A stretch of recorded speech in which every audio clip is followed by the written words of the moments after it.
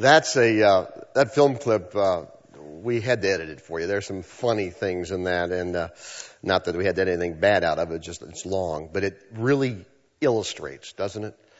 Some of the gyrations and some of the ridiculous things that some people think of as worship. We're in this series that you've seen the cards back there, and we have it, Intentional Living. And we are in our 5th installment of this, and we're talking about worshiping God. And this is very practical stuff. And as the film clip illustrated, we get some wrong views sometimes because of our upbringing, sometimes because of certain things that we think, sometimes just we make them up ourselves. So what I wanted to do is just go through this and just give you some thoughts from the Bible that talk about this whole thing of worship. Maybe you have been brought up in a church where it was very formal. Maybe you haven't been brought up in any church where you know anything about this. Doesn't matter, because we're gonna try to just show you what the Bible teaches in a very clear, concise manner. And for some of us, it may be learning something brand new. For some of us, we may have to unlearn something else before we go to the next step and learn something new. So just hang in there with me on this, because there's some really, I think, some very important formational type of things here. Okay? And let's just show you what we're doing. First of all, practical principles for understanding and participating in worship. And I want to take you to a passage in the Bible where Jesus is talking to what we call the Samaritan woman, the woman at the well. And it was kind of a revolutionary concept, actually, when you start talking about that. We'll show you the verses in just a moment.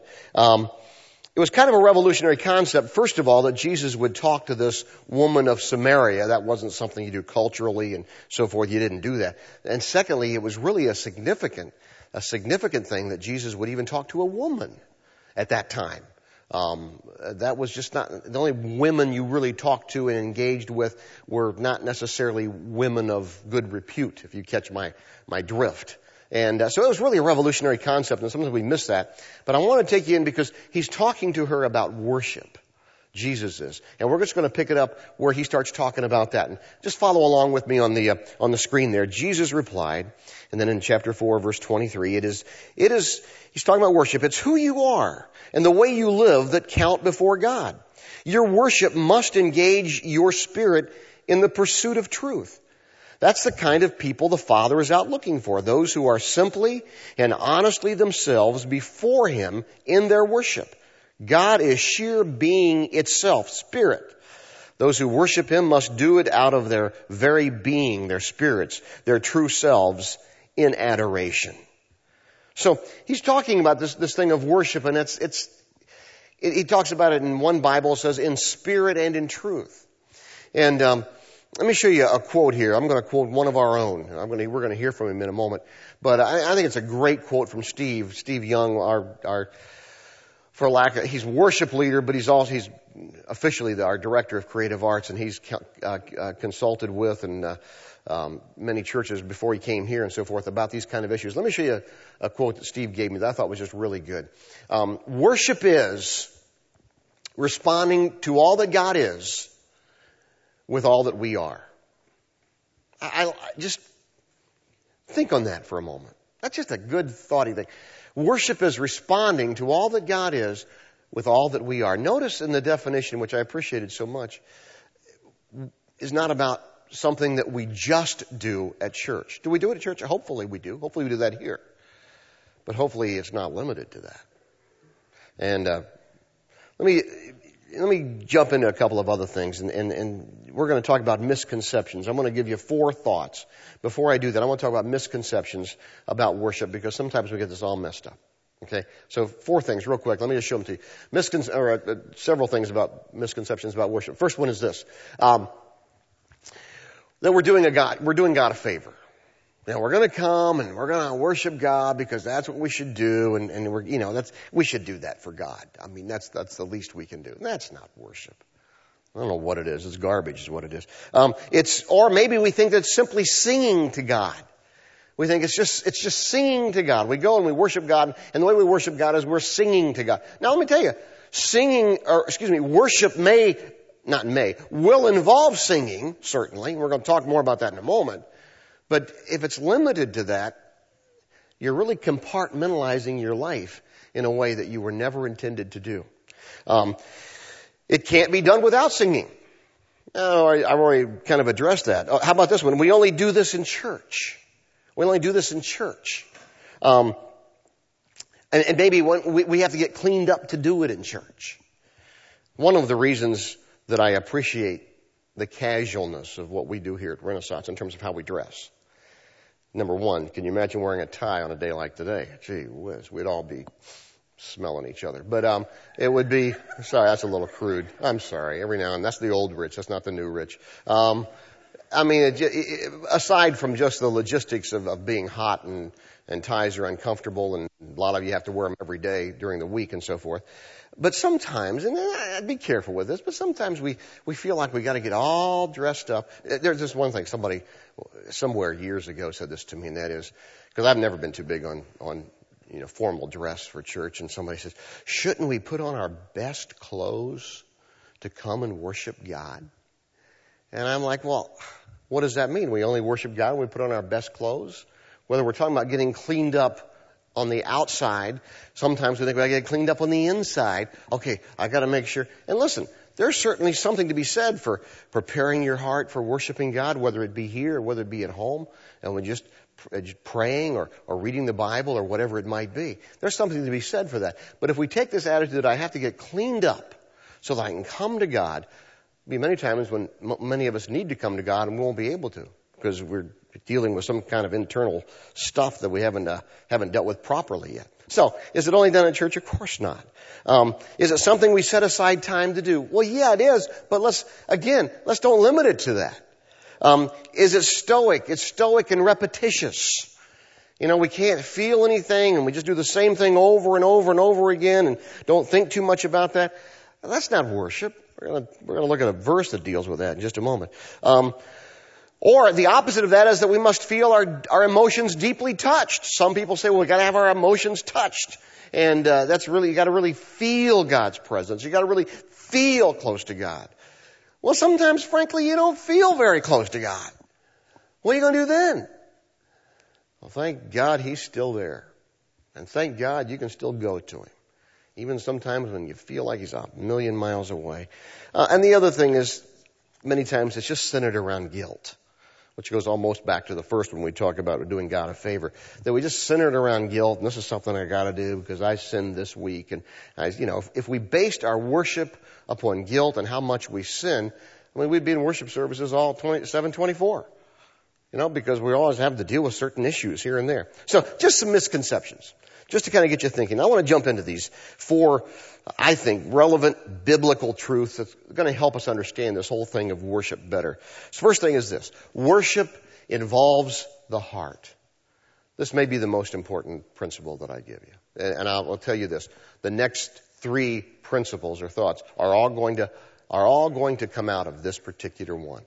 Worship involves the heart. Great old preacher of a couple of centuries ago said this. Unless men see a beauty and delight in the worship of God, they will not do it willingly. Isn't that a true statement? Unless men see a beauty and delight in the worship of God, they will not do it willingly. A lot of you don't want to go to church or don't want to go worship God because you've been beaten up with all kinds of garbage in your life and you can't quite figure out, it's not refreshing, it's not enjoyable, it's just something I do. Well, I'm sorry for that to happen. Let's try to think of this new and in a new way. Harriet Ward Beecher put it, I love this quote. I never knew how to worship until I knew how to love. Because that's what it is. I never knew how to worship until I knew how to love. Let's go to the Bible. Just show you a couple of different places in the Bible. One verse that I use a lot. It's probably it is one of my life verses. 2 Chronicles chapter 16 verse 9. The eyes of the Lord search the whole earth in order to strengthen those whose hearts are fully committed to Him. That's a thought. It's the heart. Another verse that I would go, I think Isaiah, another Old Testament verse, Isaiah 29. You've heard me use this verse before if you've been here before, or very regular. So the Lord says, he's talking about the people of God in the Old Testament, these people say they are mine, they honor me with their lips, but their hearts are far away, and their worship of me amounts to nothing more than human laws learned by rote. And he says, I'm going to deal with them again because of that. It's not a good thing. So it's not just a matter of coming and going through the motions. Don't you hate just going through the motions? I hate going through the motions in anything. I hate going through the motions of a marriage if it's not a heart, you know? If your heart's not in it. And those times when you have with your wife or your husband, and sometimes you just kind of gone through the motions. That's not a good thing. Marriages get in trouble that way. Relationships get in trouble that way. You want people's heart involved. And God is no different than that. He wants our hearts. And I tell you, He wants that more than anything else. Because if He has that, He's got you. It's being encouraged. It's being thoughtful about what you're doing. Worship involves the heart. It's not just a matter of going through the motions. Don't miss that. It's an important issue. It's an important point. That's the first thought. Worship involves the heart. We're going to come back to it. Second thought. Worship is corporate. Now, that's what we're doing here. Worship is corporate. And a couple of verses real quick. Let me just show them to you. From the Old Testament, Psalms. But thou art holy, O thou that inhabitest the praises of Israel, the people of the Old Testament, the people of God in the Old Testament, Israel, praising God. He says, and that's what that's about. Let me show you another one. Matthew, we'll go to the New Testament. And maybe you've heard this if you've been around some of these things very often. Maybe you haven't. That's fine too. For where 2 or 3 are gathered together in my name, there am I in the midst of them. Sometimes in the early days of Renaissance, I've been grateful that it's 2 or 3, you know. I'm thankful that there's more than 2 or 3 of us. But you know, that's all it takes.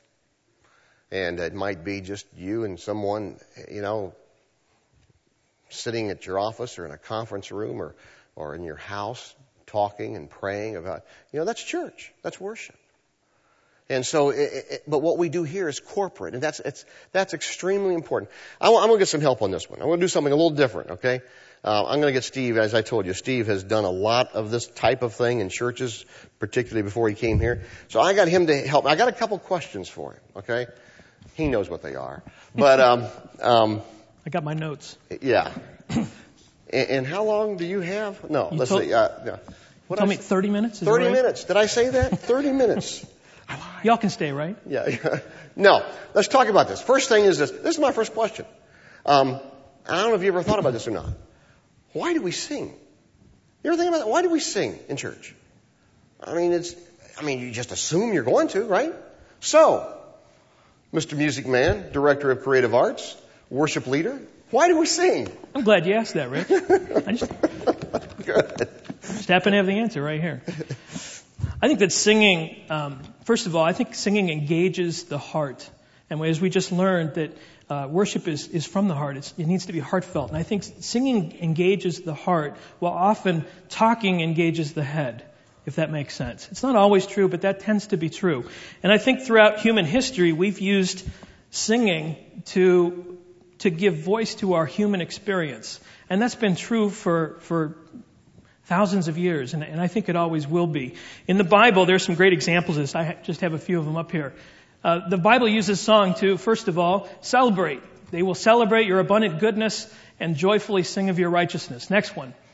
Ask God for things. Teach me your ways, O Lord, that I may live according to your truth. Grant me purity of heart that I may honor you. We ask God for things through our songs. Next thing, give thanks. Give thanks to the Lord, for He is good. His faithful love endures forever. By the way, I should have mentioned all of these come from the book of Psalms, which is essentially a book of songs. Some people think that Lennon or McCartney were maybe the most prolific songwriters in the world. I think King David was, and we have it all recorded here in the book of Psalms. The next one, to vent or complain. Did you ever think of that? We sing to vent or complain. I do that at home, don't I? When I complain? Break into song. Not really. How long, O Lord, will you forget me forever? How long will you hide your face from me? We don't always think of things like that when we think of the book of Psalms. Next one. How about a battle cry or patriotic or nationalistic kind of songs? As they dance, they sing, Saul has slain his thousands and David his tens of thousands. And that particular passage goes on and Saul gets a little jealous that they're singing about David killing tens of thousands and he's only thousands. And so then he probably broke into venting at that point. Next one. How about to express our love for God? O Lord, our Lord, how majestic is your name in all the earth. Well, not much has changed in 2,000 years. We have a tendency to think that this only happens in the Bible. But you know what? It happens every day in our lives. We don't think about it that way. Not many of you sing at your meetings at work or at home all the time as a group in an organized fashion like we do on Sunday. But we do sing. I'll give you some examples. We still use song to celebrate. How about birthdays? My son Brady's birthday party was yesterday and we sang a song to him.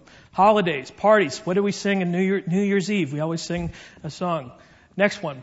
How about to ask God for things? What did Janis Joplin say? Oh Lord, won't you buy me a Mercedes-Benz? Popular song. I mean, a lot of years ago, but we still ask God for things in song. Next one. We give thanks. There was a popular song called Thank You for Being a Friend. And there's countless other songs. I looked it up on the web last night, and there were literally hundreds of songs that begin with that have the word thank you in them. Next one.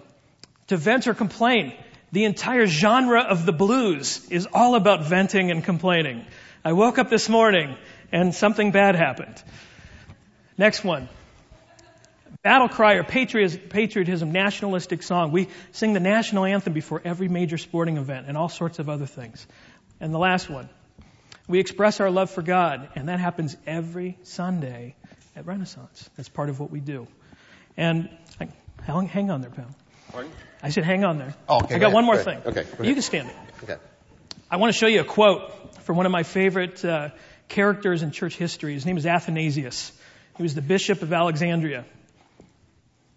And he wrote, we were made in the likeness of God, but in the course of time that image has been obscured, like a face on a very old portrait, dimmed with dust and dirt. When a portrait is spoiled, the only way to renew it is for the subject to come back to the studio and sit for the artist all over again. That is why Christ came, to make it possible for the divine image in man to be recreated. We were made in God's likeness. We are remade in the likeness of His Son. To bring about this recreation, Christ still comes to men and lives among them. In a special way, He comes to His church, His body, to show us what the image of God is really like. What a responsibility the church has to be Christ's body, showing Him to those who are unwilling or unable to see Him in providence or in creation.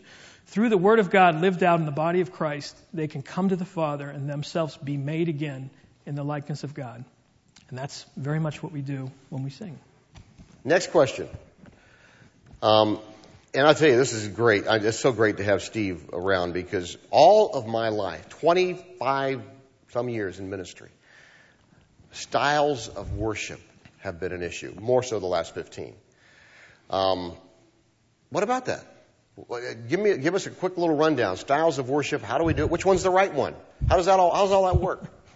Ours is the right one. And yeah, ours is the right one, yeah. Whatever we happen to be. Most people, when they think of worship styles, think of one of two things. They think of musical styles. Is it traditional? Is it hymns, choirs, liturgy? Is it a band, praise songs, that sort of a thing? Or they think about what they're supposed to do in worship. Do I stand? Do I kneel? Do I raise my hands? Do I fold my hands? Do I cross my arms? Do I scowl? Do I smile? That sort of a thing. And I think that's what most people think of when they think of worship styles. Rich showed earlier John 4:23, which says, "Yet a time is coming and has now come where the true worshipers will worship the Father in spirit and truth, for they are the kind of worshipers the Father seeks." We worship in spirit from the heart. We worship in truth, in pursuit of truth. At Renaissance, our mission statement reads in part, to explore and experience authentic faith in the real world. You see how that ties in? What a great mission statement we have. We want to explore and experience all that God is with all that we are. So which style is right? The one that's the most authentic, the one that's the most real, the one that comes from the heart. I think that for certain groups, certain styles might fit better than others, but it all comes down to what is authentic, what is real, what has integrity. And so for Renaissance, we've chosen the particular style, the casualness, which part of it I don't think you could be formal in this room. But part of the casual nature of what we do, the style of music of what we do, is all intentionally planned to appeal to really the largest group of people in this area. We try and create an environment where people can worship from the heart and worship in the pursuit of truth. Great. Thanks. That's some good stuff.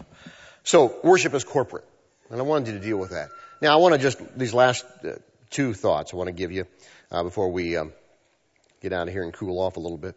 By the way, at the Opera House, we have air conditioning. It's a new thing, and we can applaud that. So our summers won't be quite so hot in the very near future. So we're grateful for that. Okay, worship involves the heart. Worship is corporate. Third thing, worship is affected by relationships. Worship is affected by relationships. Let me show you. This is just a very quick point, but here it is. Our vertical relationship is affected by our horizontal relationships with people. I want to show you there's a lot in the Bible about this. I'm going to show you two very simple passages. Matthew chapter 5, verse 23. So if you're standing before the altar in the temple, this is in the New Testament, but it's talking about the Jewish temple and so forth during the time of Jesus. And you're offering a sacrifice to God, and you suddenly remember that someone has something against you, leave your sacrifice there beside the altar. Go and be reconciled to that person, then come and offer your sacrifice to God. In other words, God says, I put a priority on human relationships, and that does affect your relationship with God. It would be totally wrong, for instance, for you to come in here, for you to get off the phone and be just cussing somebody else, some business associate, or telling somebody that don't even use any curse words. Just tell them they're a bunch of idiots and they're stupid and so forth. And then you come in here, let's sing and praise God. You know, we call that hypocrisy. Okay, and that's what he's talking about here. Let me show you another verse because this is going to be more personal. This is where I'm going to meddling, okay? Because this comes from 1 Peter. A whole 7 verses in 1 Peter chapter 3 talk about marriage. Look at this one. This is to the husbands. In the same way, you husbands must give honor to your wives. Honor to your wife. Treat her with understanding as you live together. She may be weaker than you are. He's speaking only physiologically here because look at the next line. But she is your equal partner. Did you get that, guys? For any guys with a little chauvinism left over, your equal partner in God's gift of new life. Watch this. If you don't treat her as you should, your prayers will not be heard. Whoa, baby. That is heavy duty. Because that's telling me that if I dishonor my wife, and if I don't treat her good, and if I just say whatever the heck I want to say and treat her in such a way, it's going to affect my walk or my relationship with God. And it does. Can't tell you how many times I've had to be studying for a message or a talk like I do here or praying about something and I have to call Charlene or go find her somewhere else in the house. Say, by the way, honey, did I ever tell you lately you just married a jerk? Have I ever told you that lately? You know, that's kind of and forgive me for being just such a butthead.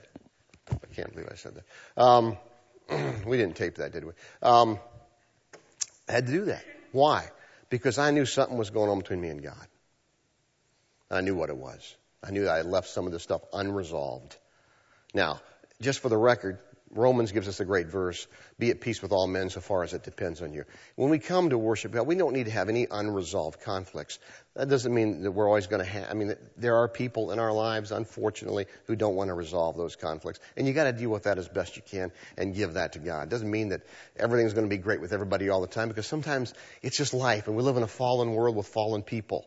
And sometimes it's just people don't want to resolve their conflicts. But for me and mine, I'm going to do everything I can to see that it is.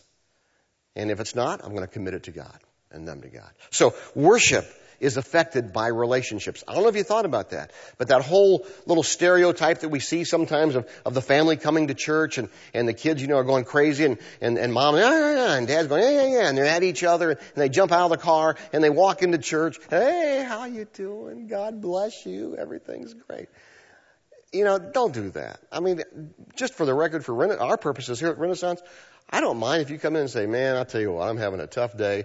I started off on the wrong foot and we aren't doing too well. Be honest about it. Usually we can see it in your face anyway. I mean, really? And so, but better than just being honest about it, be honest about it and then get it resolved. So, worship is affected by relationships. Last thought that I want you to see. Worship involves the heart. Worship is corporate. Worship is affected by relationships. Worship is a lifestyle. It's a lifestyle. Couple of thoughts. First of all, Billy Graham said this: the highest form of worship, this is so good, is the worship of unselfish Christian service. The greatest form of praise is the sound of consecrated feet seeking out the lost and the helpless. You get the idea? It's a lifestyle. It's how you live.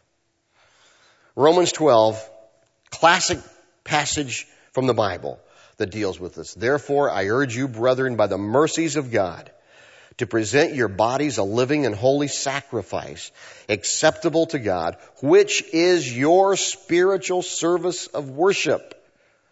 That's worship. Presenting your body, your life to God. That's worship. That's what he's saying. Not just something you do from 9:30 to 10:30 on Sunday morning. And maybe even throw in a couple more if you go to a couple more in some churches. All right? Or some of you go some other places other time. That's not just that. But it's your life. He says, by the mercies of God, present your bodies a living and holy sacrifice. And do not be conformed to this world, but be transformed by the renewing of your mind, so that you may prove what the will of God is, that which is good and acceptable and perfect. It's not about what we do, it's who we are. It's how we live. And that's the issue here. Worship is a lifestyle. All right? Let me give you 4 kind of half review, half not. Take out food for thought here. Let's just go through these very briefly. And then I'm going to get Steve and the guys and the ladies to come back up and just do a couple of real quick worship songs for us. Just to kind of practice what I preached, okay? But we'll take out food for thought. First one is this, and it's almost repetitious. Make it a priority to worship with others that are like-minded. Make it a priority to worship with others that are like-minded. That's encouraging, it's enlightening, it's strengthening. And if it's not encouraging and enlightening and strengthening, don't be there. Don't be there. I have this opportunity from time to time, and usually it's from people from out of state or whatever, but this week I had the opportunity to talk to a guy, and he just wanted to vent a little bit, and in the area, in the region, not real close by, but in the region, and we were talking about church, and he was telling me all the problems he had in church, and how the pastor, where he goes, isn't a very nice person, and can't speak very well, and can't lead very well, and I'm like, what am I missing here? But anyway, we went on and on and on. It's just a real bad situation. And I finally said, we got through the end of lunch, and I said, what are you doing there? And he said, huh? I said, what are you doing there? He said, I want to change it. And I said, how many years you been there? And it's, 15 or 20, I don't know what it is. I said, and when are you going to change it? I said, if you're not like-minded, and it's not an encouraging place, and you're not ministered to, and you're not being able to minister, I said, get out of there. And I said, I kind of lied a little bit because I said this. This is a little confession time. I said, I'm not sure that Renaissance is the right church for you, but I know, which is really a lie because I really believe Renaissance is the right church for everybody. Okay, but I didn't say that. I just said, I'm not sure, and it may be a geographical type thing. I said, I'm not sure that Renaissance is the right church for you, but I'll tell you what's not the right church for you, and that's where you are right now. I said, and you say, well, that's pretty bold. But listen, it's pretty simple, really, isn't it? If it's not where I can be like-minded, and that's not just that we all believe the Bible, but like-minded in terms of our goals and our visions, our desire to walk in a relationship with God. And granted, inside of that, sure there'll be some, doesn't mean we agree with each other on everything, but that we can have the ability to disagree in love and still just encourage one another through that. Because iron sharpens iron, the Bible tells us. So that's the point here. When I talk, make it a priority to worship with others that are like-minded. Again, doesn't mean we agree on everything, but we're like-minded in our goals and our desire to serve and worship God Almighty. Second little takeout food for thought for you. Never separate worshiping God from day-to-day living. Let me read something to you real quick. I didn't have this put down up on PowerPoint, but there's a passage in the Proverbs where this guy is out and it's about an immoral woman. It could be an immoral man. But listen, he says, I was looking out my window about a young man who lacked common sense, and he was crossing the street near a house of an immoral woman. He was strolling down the path by her house at twilight. The woman approached him, dressed seductively and sly of heart. She was the brash, rebellious type who never stays at home, and she's often seen on the streets and so forth. She threw her arms around him and kissed him, and with a brazen look said, I've offered my sacrifices, just finished my vows. It's you I'm looking for, and I can find basically my husband's out of town. Come on up and let's drink and so forth and so forth. Drink the fruits of whatever it is, immorality and so forth. Here's the point. She makes a separation. I have offered my sacrifices and finished my vows. I've done my religious thing. Now let's just go do it. That's not worship.